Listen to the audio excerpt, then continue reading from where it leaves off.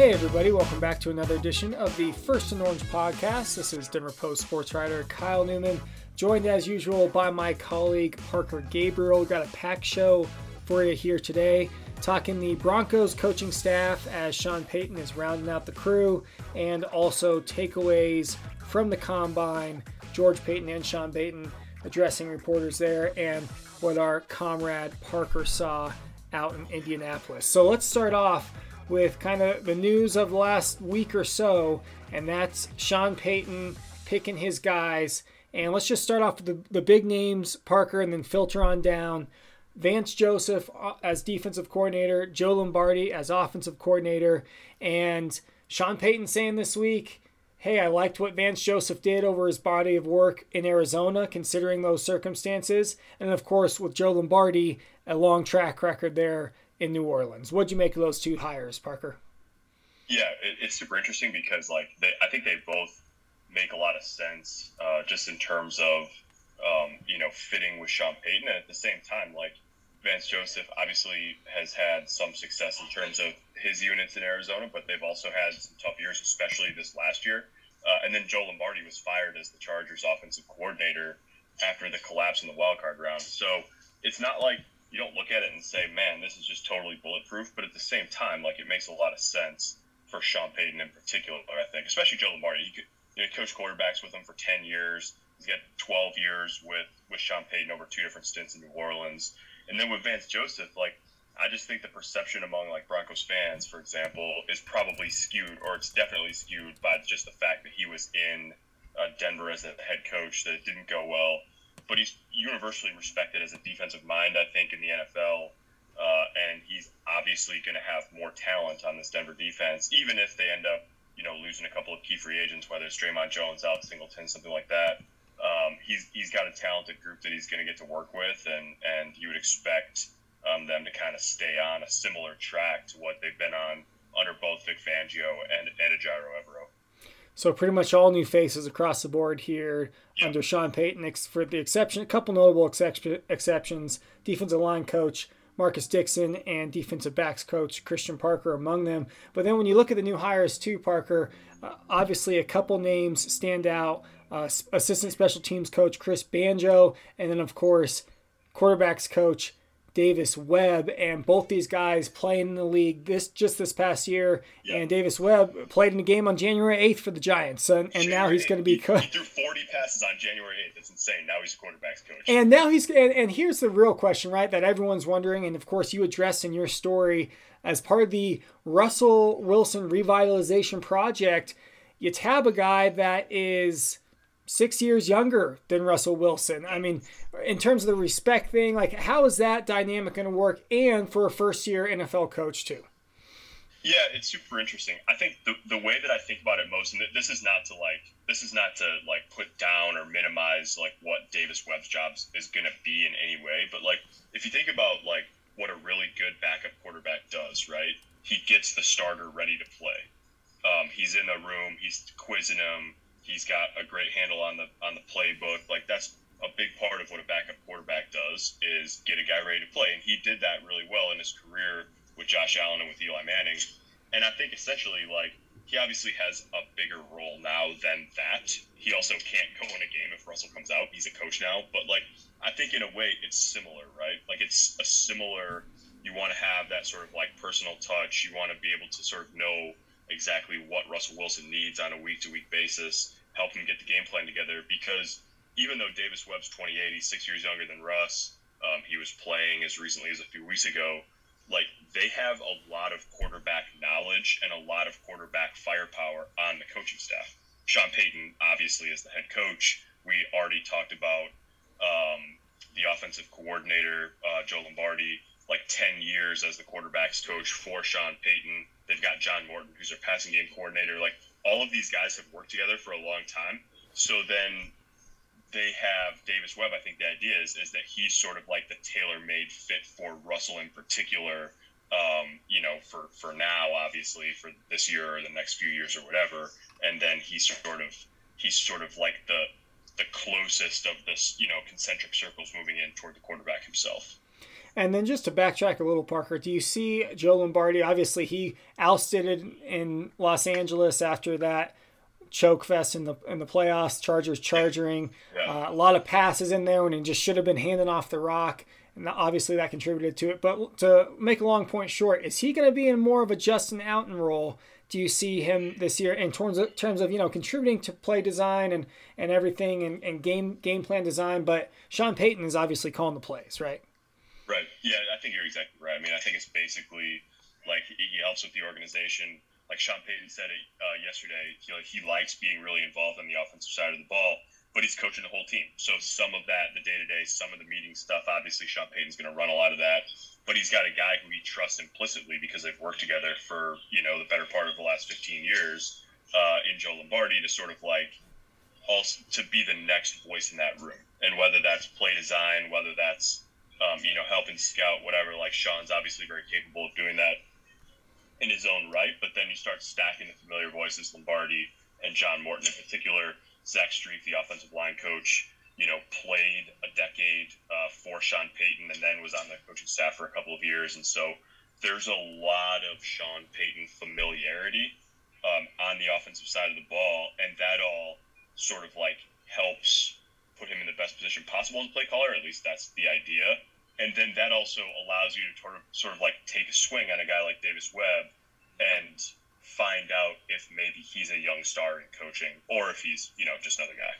So taking a swing on Davis Webb, also taking a swing on Chris Banjo, who appeared in 13 games for Arizona this past season, and he is now an assistant special teams coach. And I thought it interesting, Parker, that Sean Payton said, yeah, I was just sitting in my hotel room, going through ex-players, seeing, hey, who's kind of at the end of their rope? Who can I call? Who wants to get into coaching? And bada bing, he hits on Chris Banjo. So working the network there. And then, of course, he's not done yet, as you mentioned in your story. Still a couple spots left to fill. Maybe Matt Patricia joining this staff on the defensive side. And when you look at what both these coordinators have to do, we just discussed Joe Lombardi's role, and obviously he's going to be secondary to Sean Payton in this Russ revitalization. But on the other side, can Vance Joseph keep the momentum going for this Broncos defense that Vic Fangio and Evero established? I mean, it's a high bar actually on that side as opposed to a low bar to clear on the other side. Yeah, it is a high bar. And so, we'll see if Matt Patricia ends up on staff. Sean Payton said he was going to talk to him again this week. That seems like it's a possibility. Obviously, there's nothing done on that front yet. But certainly, with Vance Joseph, Greg Minuski, the inside linebackers coach, has been a defensive coordinator in his past. They've got guys who have a lot of experience on that side of the ball, too. And then a couple of young coaches, even though they've been full-time assistants. Christian Parker's been in Denver already for a couple of years, highly thought of. Marcus Dixon last year was his first year as a full-time assistant coach, well thought of. And so you just sort of go down the list, and it's an interesting group. I think there's probably a little bit. I mean, Vance he's been an NFL head coach, right? He's got a lot of experience. He's perfectly capable of running a unit. But I do think there's some interest in bringing in a guy like Matt Patricia as a sort of another veteran voice in the room, right? He obviously would slot in under Vance. He wouldn't be the play caller in all likelihood, but just to have sort of as many guys with experience on that side of the ball as possible, that'd be an interesting addition, especially given how weird it was last year in New England. He was calling offensive plays. He's a defensive coach. He's basically the OC. Right. He's didn't have a successful stretch as a head coach, obviously, but it's a very interesting staff, and that would obviously be a big name to still add to the equation in the next few days. And this is the First and Orange podcast brought to you by the Denver Post. Kyle Newman, joined by Parker Gabriel from Indianapolis. And speaking of Indy, let's go to the Combine now and impressions from what you saw there, and obviously the Payton show, both of those guys addressing the media there. And George Payton, he came out swinging. Obviously, he's going to be more reserved on some things, but he came out and was pretty direct on some other things, saying, hey, we need to upgrade the O-line. Parker, you wrote about that. And then he also mentioned Javonte Williams. He's progressing. He's jogging. Wouldn't put a timetable on his return. Tim Patrick, he should be 100% as we all expected for week 1 in 2023. What were some of your, biggest takeaways other than some more questions also about pending free agents, Alex Singleton and Jerry Jeudy's contract option, etc.? Yeah, I think there's a lot of irons in the fire, basically. I think that they're going to probably have to be pretty aggressive in free agency, which starts in 2 weeks. They're in a decent cap position, but they don't have $50 million or anything. They have about $9 million in cap space right now.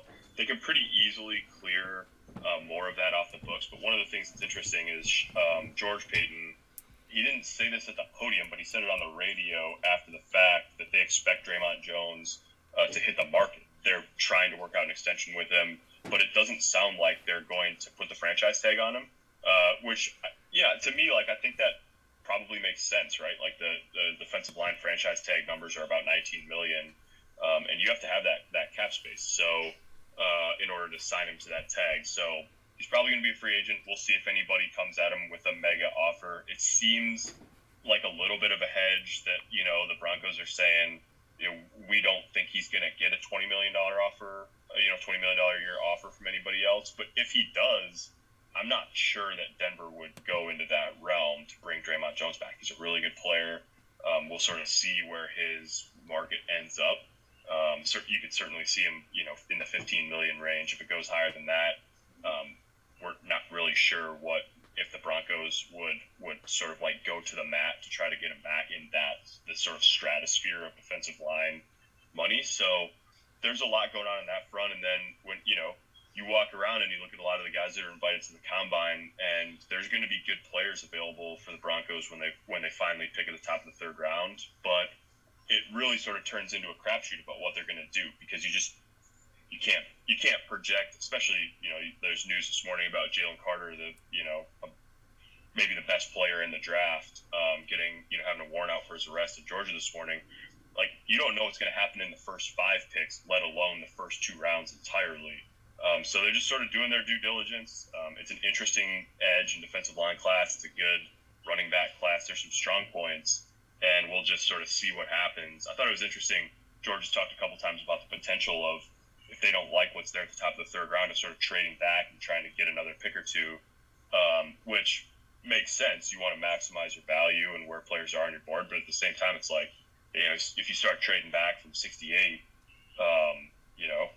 when are you going to take players? Later than that, obviously. So, and when are you going to get impact players? If you're trading back from the 3rd round, you want an impact player or 2 out of this rookie class. You start trading back from where you're already at, and it's George is already going to the draft with pennies in his pocket. So right.